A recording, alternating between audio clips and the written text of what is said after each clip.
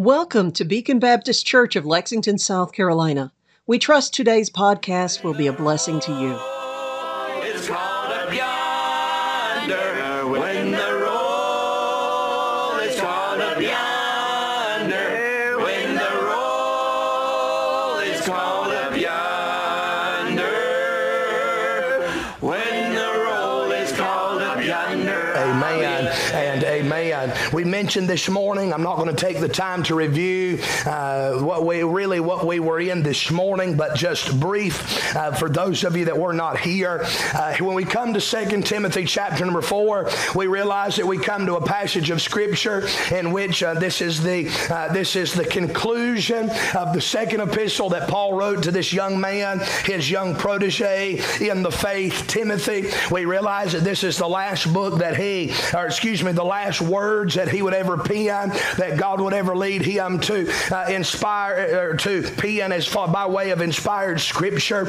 And so we come to this passage, there's a lot of weight that can be found in this chapter, because what we find is that when Paul laid his pen down, these were the last words that he would ever record in his lifetime before he lost his life as a martyr for the faith, before he was beheaded for the cause of Christ. And so as we read these words, we realize that these were the thoughts that was on that great man of God's heart and mind as he was leaving this world. And so we see that.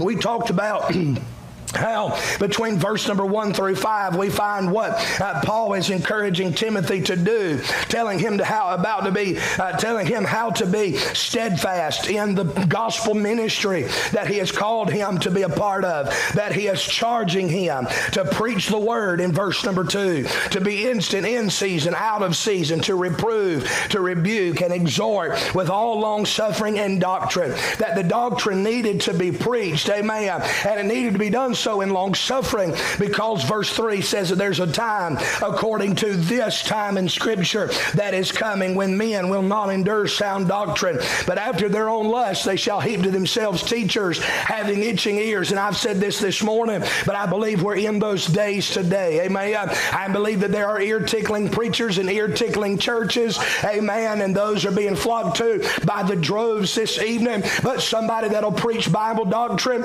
and they'll do so with long suffering, but they will still reprove and they still will rebuke, and it's not all exhortation, but there is some exhortation. Those are the churches where folks are not necessarily as interested in being a part of in this day, amen.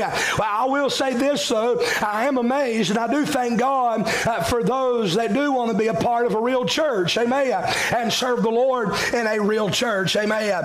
So we see that, but then in verse number 6 through 8 we see not only what Paul told Timothy he needed him to do, but in verse 6 through 8 we find why Paul tells Timothy he needs to do it. Because Paul, after an illustrious ministry that has many accolades of God using him in power, now is about to exit the scene. He is about to depart. He is about to be as a man aboard a ship, and he's about to sail for another shore, amen, as we mentioned this morning. And so as he tells Timothy of what he needs him to do, and as he's about to leave this world and lose his life, how he needs Timothy to pick up the mantle and continue on even with his mentor gone, he tells Timothy about something that has taken place in the days that he is alive and in the days of his ministry. Verse number 7, he says, I have fought a good fight.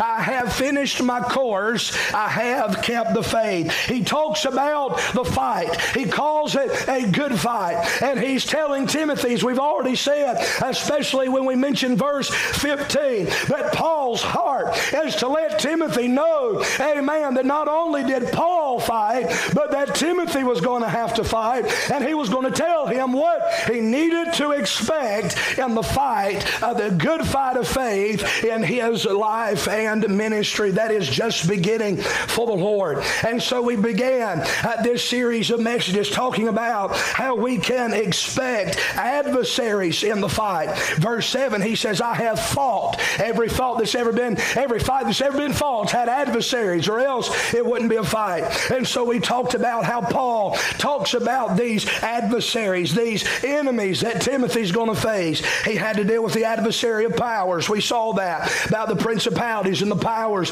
of Satan and those forces of hell, and how the devil was going to use his powers at his disposal to try to get them to stop fighting, amen, and to not go forward, amen, but to be knocked out of this good fight, amen, and to be overcome by that adversary, the devil, that as a roaring lion walketh about, seeking whom he may devour. One that uses seducing spirits and doctrines of devils to try to get the church of the living God, amen, to stop doing what he would have for them to do. And so we saw the adversary of powers, and then we saw throughout 1st and 2nd Timothy that Paul constantly referred to Timothy to not only an adversary of powers, but an adversary of people. How there will be people with an assignment from hell to hinder the work of God. We talked about the shipwrecked people, Hymenaeus and Alexander. We talked about the splitting people, Phygellus and Hermogenes.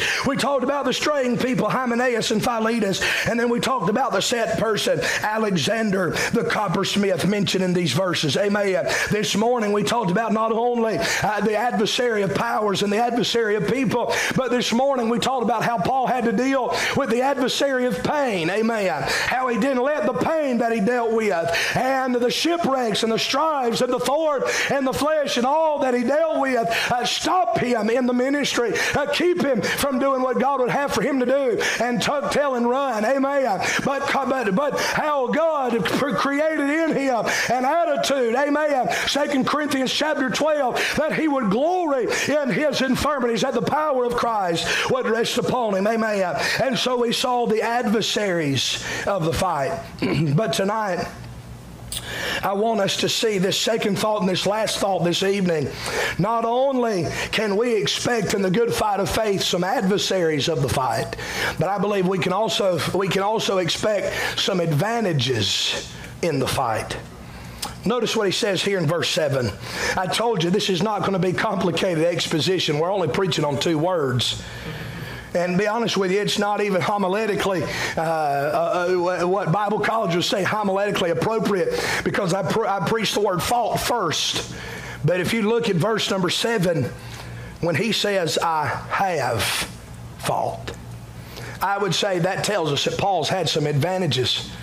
He said, I have fought a good fight. Notice this, I have finished my course. Notice this, I have kept the faith. In other words, even though there was an adversary, even though there was an adversary of powers that he had to contend against, even though there were some people that had become an adversary of people against him, that the devil had put in place to try to hinder him, and even though there was pain that had come into his life that separated his ministry apart from all of his other contemporaries and all of his other compatriots, Paul dealt with things that no one else, even in his day, was having to deal with because of how God wanted to use him. He did not let the fight and the adversaries that had come against him and caused this to be a real fight of faith. He never let it cause him to stop and to quit and to get out. Amen. Not just are we seeing, amen, that we must not do that.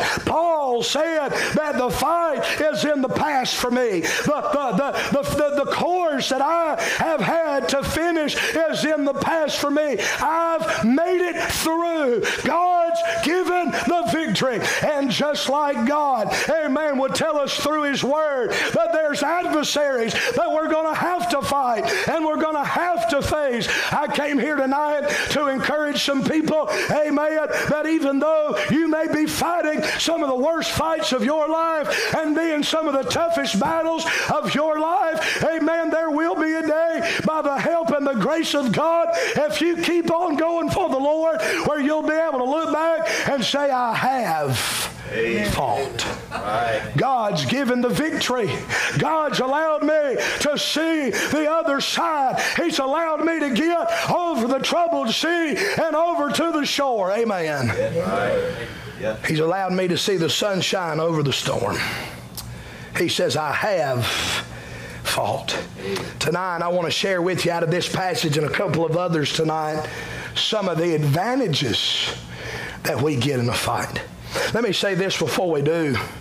If Paul is able to truly say, no doubt the Scripture's true, so we know that he's able to truthfully say this, to say, I have fought.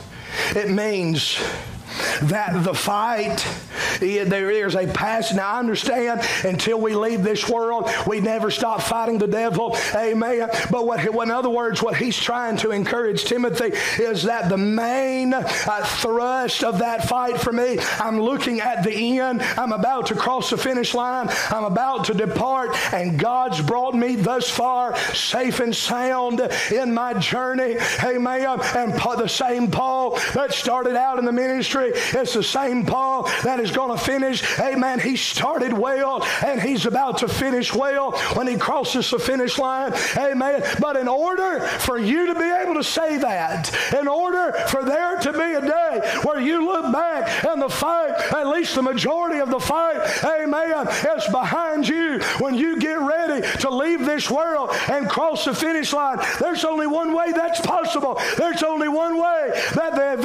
the adversaries of life don't cause you to sink underneath their oppression. That doesn't cause you to fail. And that means that God has given you something that caused you to get the upper hand in the fight. In order for you to have victory, amen, in a fight, amen, in a battle, in a warfare, somebody's got to get the advantage somewhere. Amen. Every war we've ever fought and won, there was a turning point. As far as my life, y'all know I'm originally from the very small town of Cowpen, South Carolina. If you study the Revolutionary War, you'll find out that the little town in which I was born and raised in, that battlefield that was just a couple of miles down the road from where I was reared and raised, that was the turning point of the American Revolution. It's the turning point. That was where the revolutionaries, the American patriots, began to see some advantages on their end that the British didn't have on their end.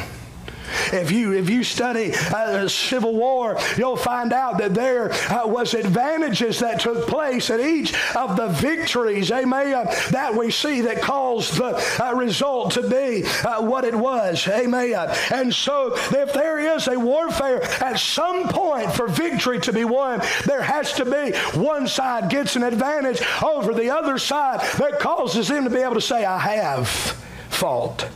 Let me give you some of these advantages tonight. Go with me, please. Well, let me begin here. Let's look at our text.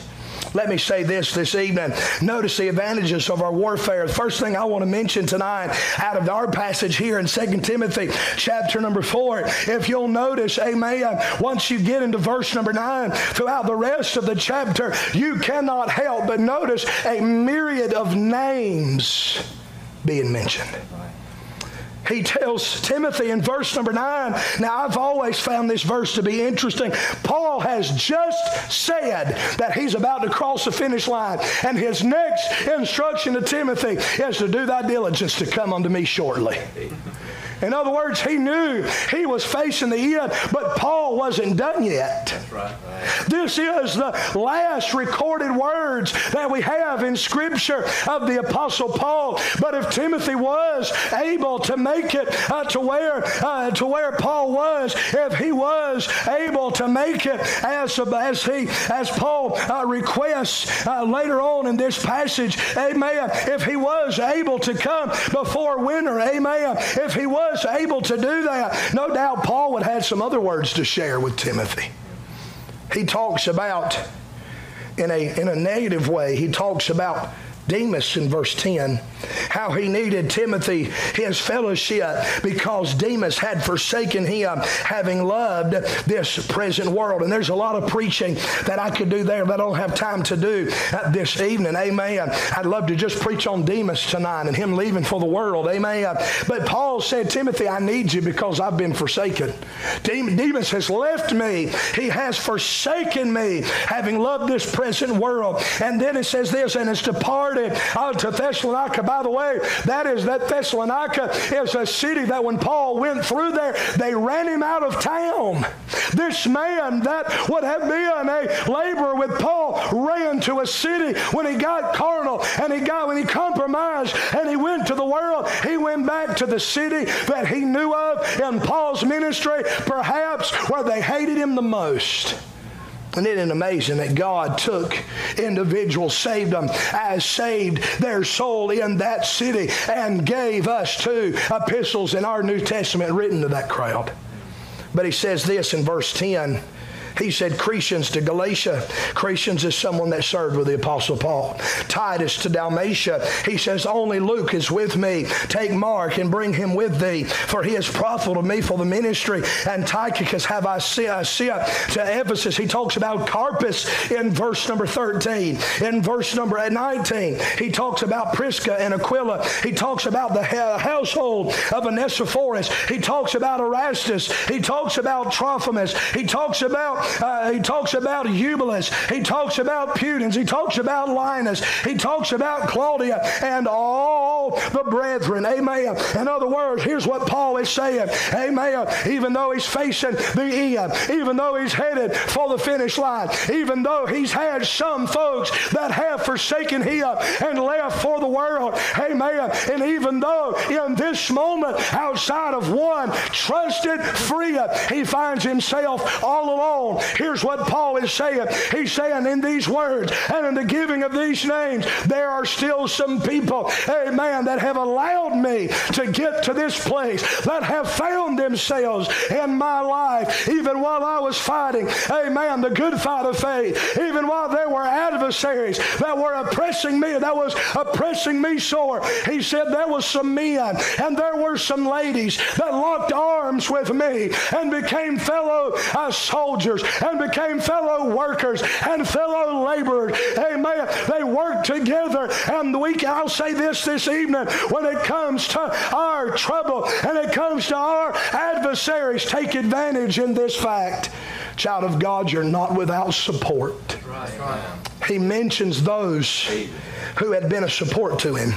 He asked Timothy in verse 9 to come to him and to come before winter later on in this passage because he needed Timothy to be a support system to him.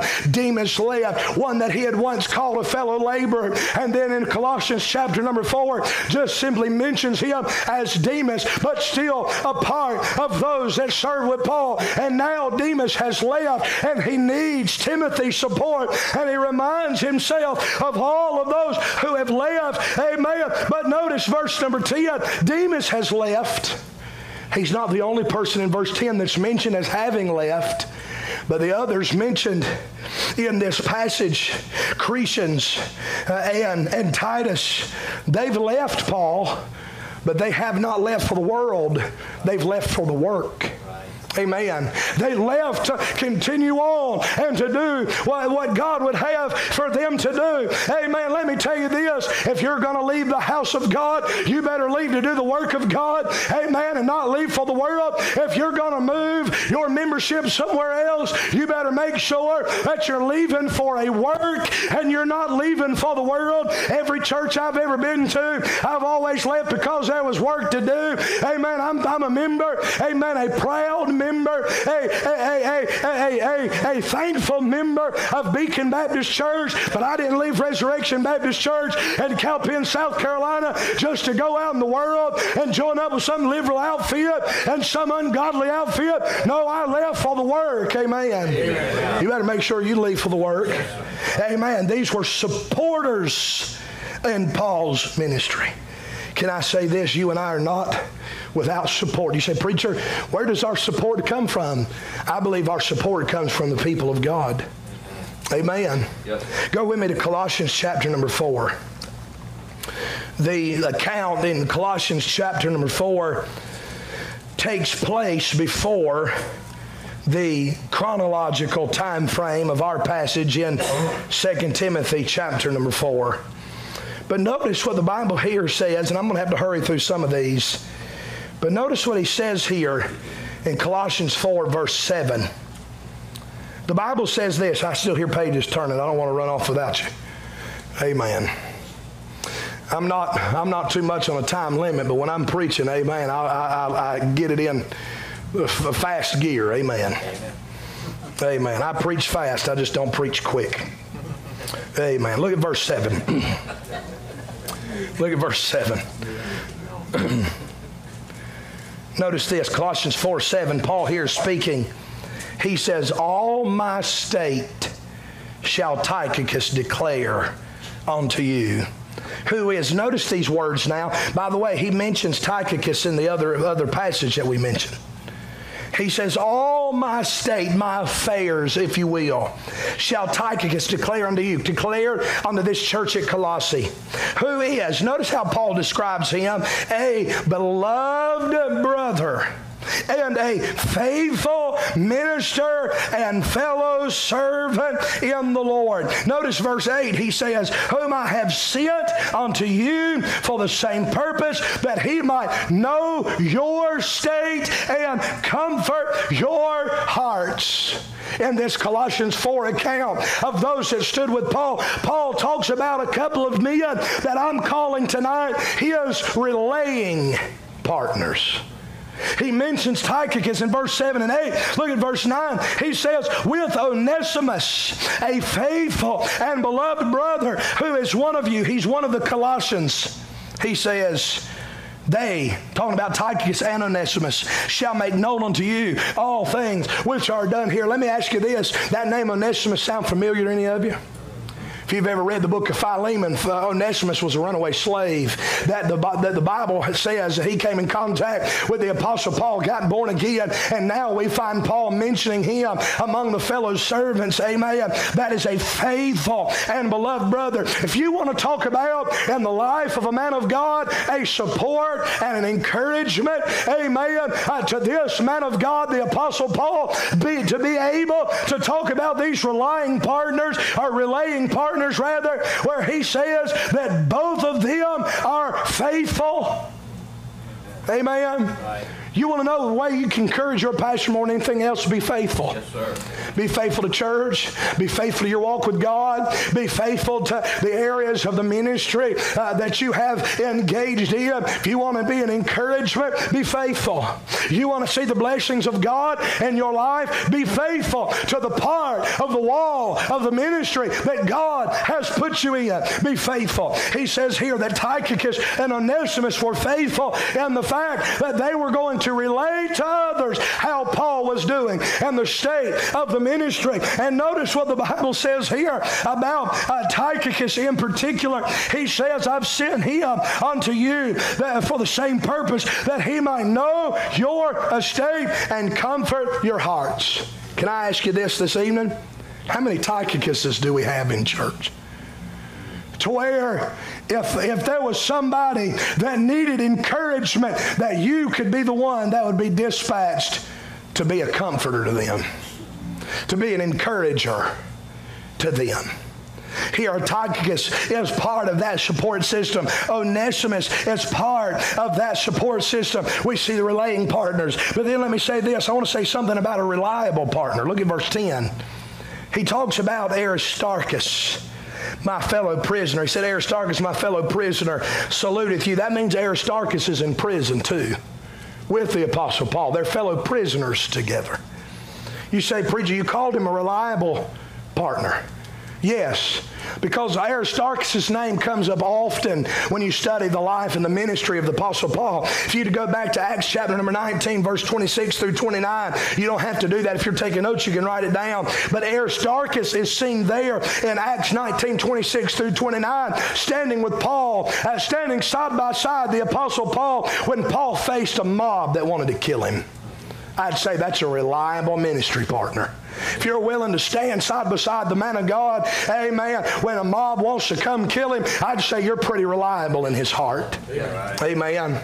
Also, Acts 27, amen. Y'all know that's one of my favorite chapters in the book of Acts. Amen. Acts 27, we find Aristarchus along with Luke standing with the Apostle Paul on the ship during the shipwreck. He was still faithful. He was reliable. He was willing to go to prison, even with the Apostle Paul. Let me ask you, are you a relaying partner? Are you a reliable partner in the ministry?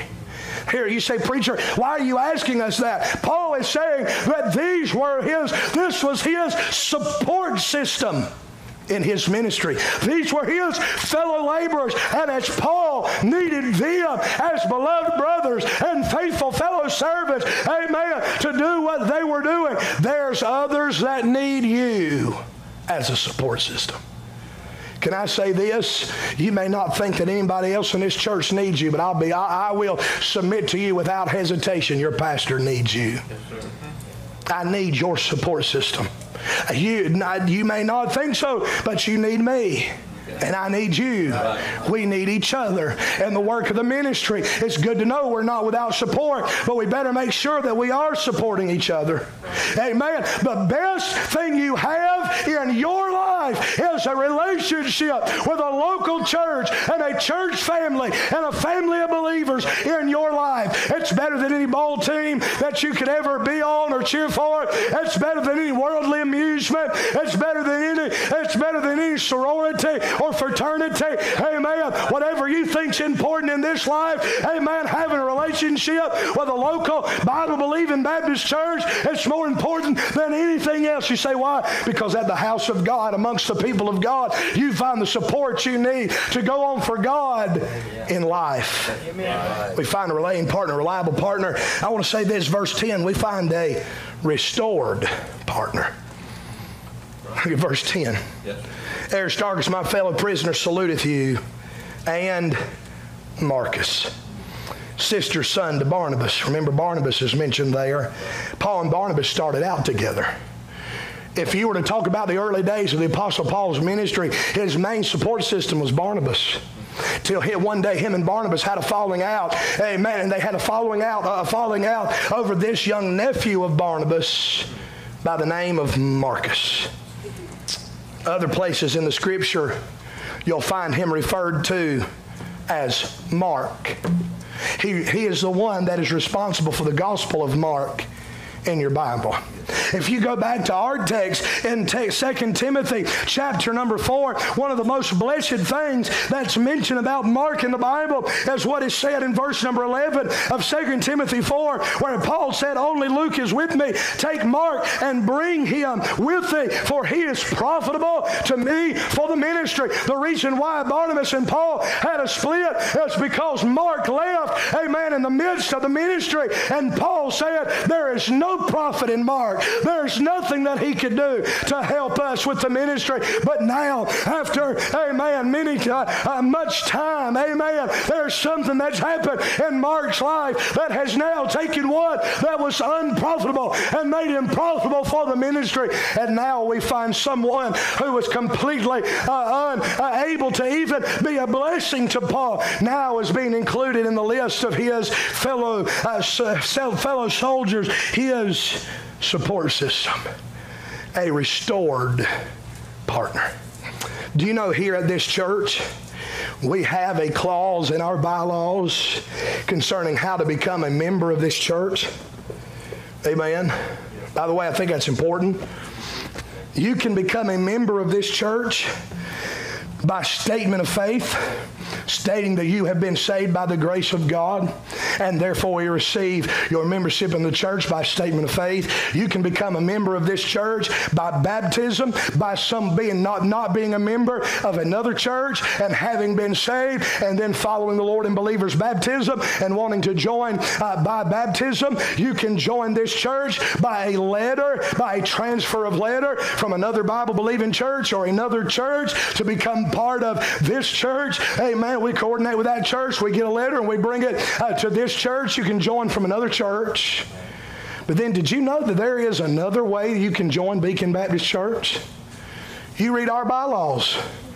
You can join this church by way of restoration. You say, preacher, what does that mean? Someone that has had to be under church discipline because they wouldn't deal with sin in their life, or they had some kind of scandal or some kind of something where the only choice we had was to say, you cannot live that way and be a member here. It's causing damage to the church and to the people at this church, and we have to remove you from membership. But if there comes a time where you get right with God and you want to come back and be restored to this fellowship, you can be. You can join the church by restoration. I believe God believes in restoration. Amen. I believe we have a God that smiles upon restoration. Here we find even someone that needed to be restored. The Bible says in Colossians 4 that he was encouraged to receive him. Look at verse 10. Mark, his sister, son of Barnabas, touching whom ye receive commandments. If he come unto you, receive him. He's profitable for the ministry. We see a relaying partner. We see a reliable partner. We see a restored partner. I want to say this. We see a reclusive partner. Look at verse number 11. And Jesus, which is called Justus. By the way, that's not the Lord Jesus. It's a popular name. Amen. Who are of the circumcision.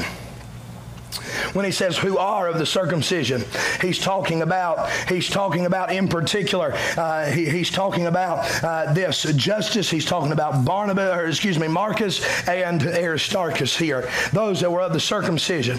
But he says this about Jesus, which is called Justus. He mentions his name, and you will not find his name appear anywhere else in the Scripture. All we know about this man is that he had a legal name, he had a surname that he was called by, Justus, and then on top of that he is listed as part of Paul's ministry partners. I say that he is a reclusive partner because this is the only time that Paul's partner, Justus or Jesus here, is mentioned in the Scriptures. He served God and God's man without notoriety. He was humble. He was a humble servant working behind the scenes. And though his ministry was reclusive, God was still using him. And one of the main ways God used him was to support the Apostle Paul. We go on in verse number 12. I have so much I could preach, but look at verse 12. He says, Epaphras, who is one of you, a servant of Christ, saluteth you, always laboring, notice this here, always laboring fervently for you in prayers, that ye may stand perfect and complete in all the will of God. There's a relaying partner, there is a reliable partner, there's a restored partner, there's a reclusive partner, but then there's also a requesting partner. You say, how did Epaphras support the Apostle Paul? He did it in probably one of the most important ways you can support a ministry. He did it in his prayers. He prayed persistently. The Bible said that he was always laboring in prayer. He did so purposely. The Bible said that he prayed that ye might stand perfect and complete in all the will of God. And he did so passionately. The Bible says that he prayed fervently for you in prayers. Can I ask you this tonight? How are you going to support someone else in this building? How are you going to support the work of God done here at Beacon Baptist Church? Do you do so in your prayers? Are you a requesting partner? Do you spend time and request God's assistance in the life of the brothers and sisters that are in here, part of this church family or for the church? Amen. And lastly, I'll say this. We see a remaining partner. Look at verse 14. He says, Luke, the beloved physician. We also see Demas here greeting him. But according to 2 Timothy chapter number 4 and verse number 11, Paul said this. By the time he got to the end, he said, only Luke is with me. Can I say this? He is a remaining partner. When no one else was able to be there with Paul, Luke was there to remain. he was there standing by the side of the Apostle Paul. And let me ask you this tonight. Can you be someone? Hey, we're fighting a fight. We are fighting a tough battle. There's forces at work, forces of hell that want to cause us to quit and get out of the race and stop doing anything for Jesus and stay so discouraged and depressed and downcast to where you can't lift your head up in praise or in prayer to God, to where you just feel so low down and rotten that you'll never be able to do anything for God, and you stay so depressed you'll never be able to have confidence in what the Lord can use your life to do and to do in your life. Can I ask you this evening, even though that's a very real thing about the adversaries that we face, amen, who can rely in this church and in your life, amen, for you to be that one to where if no one else is there for them, and if no one else will support them, and if no one else will encourage them, and no one else will pray for them, that you will. We need each other. One of the main advantages we have in this life is in the people of God. We are not without support. We need each other in this church. Can I say this evening? I've got to say this and move on. Look with me at Hebrews chapter number 10.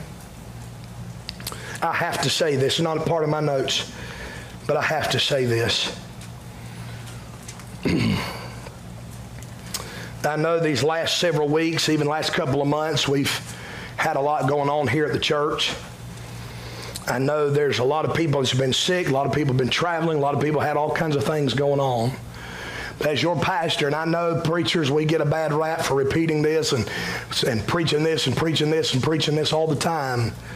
But I want to remind you why, when it comes Sunday morning, Sunday school, Sunday morning, Sunday night, and Wednesday night, and any other time the doors are open, why you need to be here.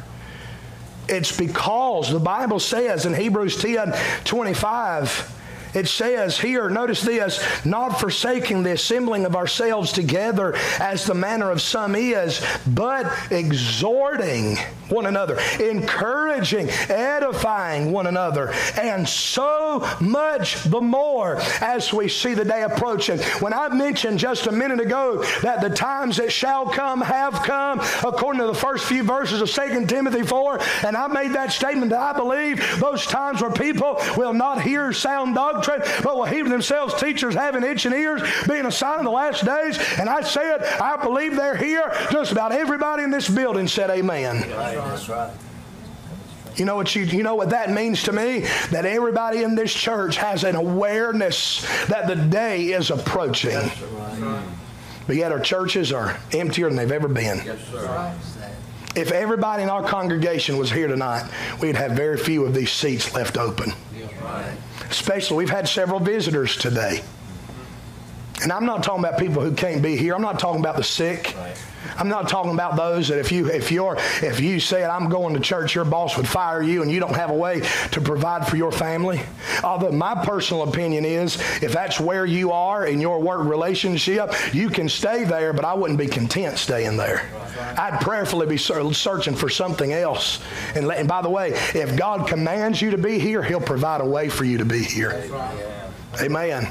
Skipping church, that verse says, for any reason, not being sick, not being providentially hindered, not being in work where you can't get out, the occasional vacation. But I'll say this, if you go on vacation and you're not in church somewhere, you have violated that verse just like you didn't show up to church here. And I know who I'm talking to, because hey, your pastor's on Facebook. Did y'all know that? When y'all go on vacation and y'all post during church time about you being here, there, and everywhere, guess who sees that? I do. You know what I do? I've never came to anybody this church and fussed at anybody. You know what I do? I pray for you.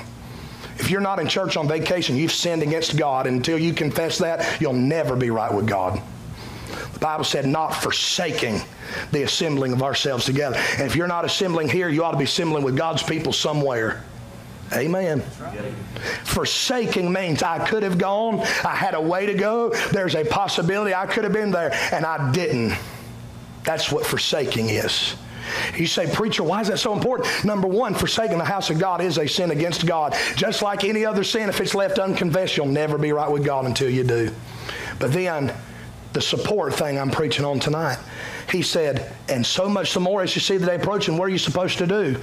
You are to be here because by your presence, it exhorts, it encourages, it edifies. It's a blessing to everyone else. You say, preacher, why is it every time we come to church, you always say over and over and over again from the pulpit, thank you for being in church, because it's encouraged me by you being here. Amen. This church doesn't always have to be full for me to be encouraged. I will say this though, when it is, guess who's encouraged? Yes, sir. Guess who's encouraged? Amen. Right. You're right. If we don't take the fellowship that we get here and the support system we get here seriously, amen, we'll be engaged in sin. We need each other. Yes. We need the support, amen. We're not without advantages. We're not without support from the people of God. Write this down and I'm done. I'm not going to preach these. Number two, not only are we not without support, that comes from the people of God. But if you're taking notes, you can write this down. We're not without security. That comes from the protection of God. If you study Ephesians chapter number 6, we have armor that's been given to us. We have an access by prayer that's been given us. God has given us a way of protection to where we don't have to lose heart and we don't have to be defeated. We can have victory in the good fight of faith. Lastly, I'll say this. No, we're not without support. That comes from the people of God. We're not without security. That comes from the protection of God. Go with me to Revelation chapter number 19. We will not be without success. That comes from the pages of God. Revelation chapter number 19, verse number 11. You can catch up when you get there. Revelation 19:11 says, and I saw heaven opened, and behold, a white horse. And he that sat upon him was called Faithful and True. By the way, that's Jesus. Amen. Right. And in righteousness he doth judge and make war.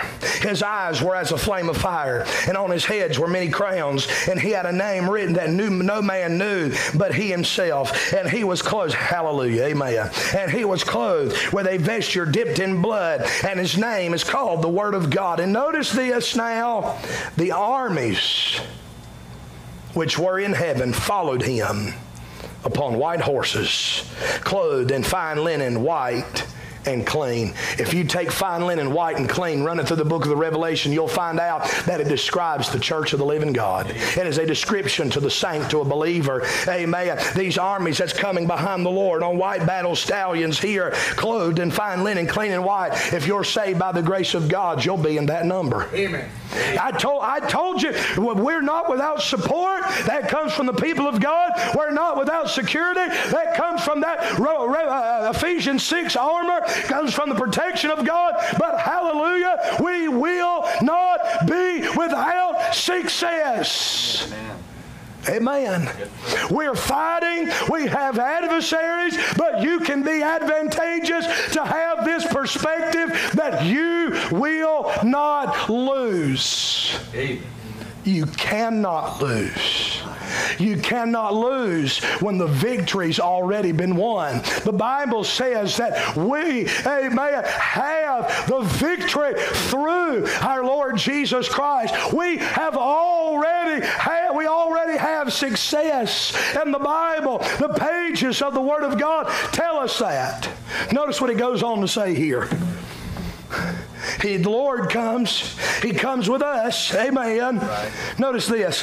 And out of his mouth goeth a sharp sword, that with it he should smite the nations, and he shall rule them with a rod of iron. And he treadeth the winepress of the fierceness and the wrath of Almighty God. And he hath on his vesture and on his thigh a name written. By the way, that's not a tattoo. Amen and amen. King of kings and Lord of lords. And I saw an angel standing in the sun, and he cried with a loud voice, and saying to all the fowls that fly in the midst of heaven, come and gather yourselves together together on the supper of the great God, that ye may eat the flesh of kings, and the flesh of captains, and the flesh of mighty men, and the flesh of horses, and of them that sat on them, and the flesh of all men, both free and bond, both small and great. Amen. By the way, that's the armies of Jesus. That's the enemies of Jesus that he is getting victory over with just a spoken word out of his mouth. Amen. Notice what he goes on to say.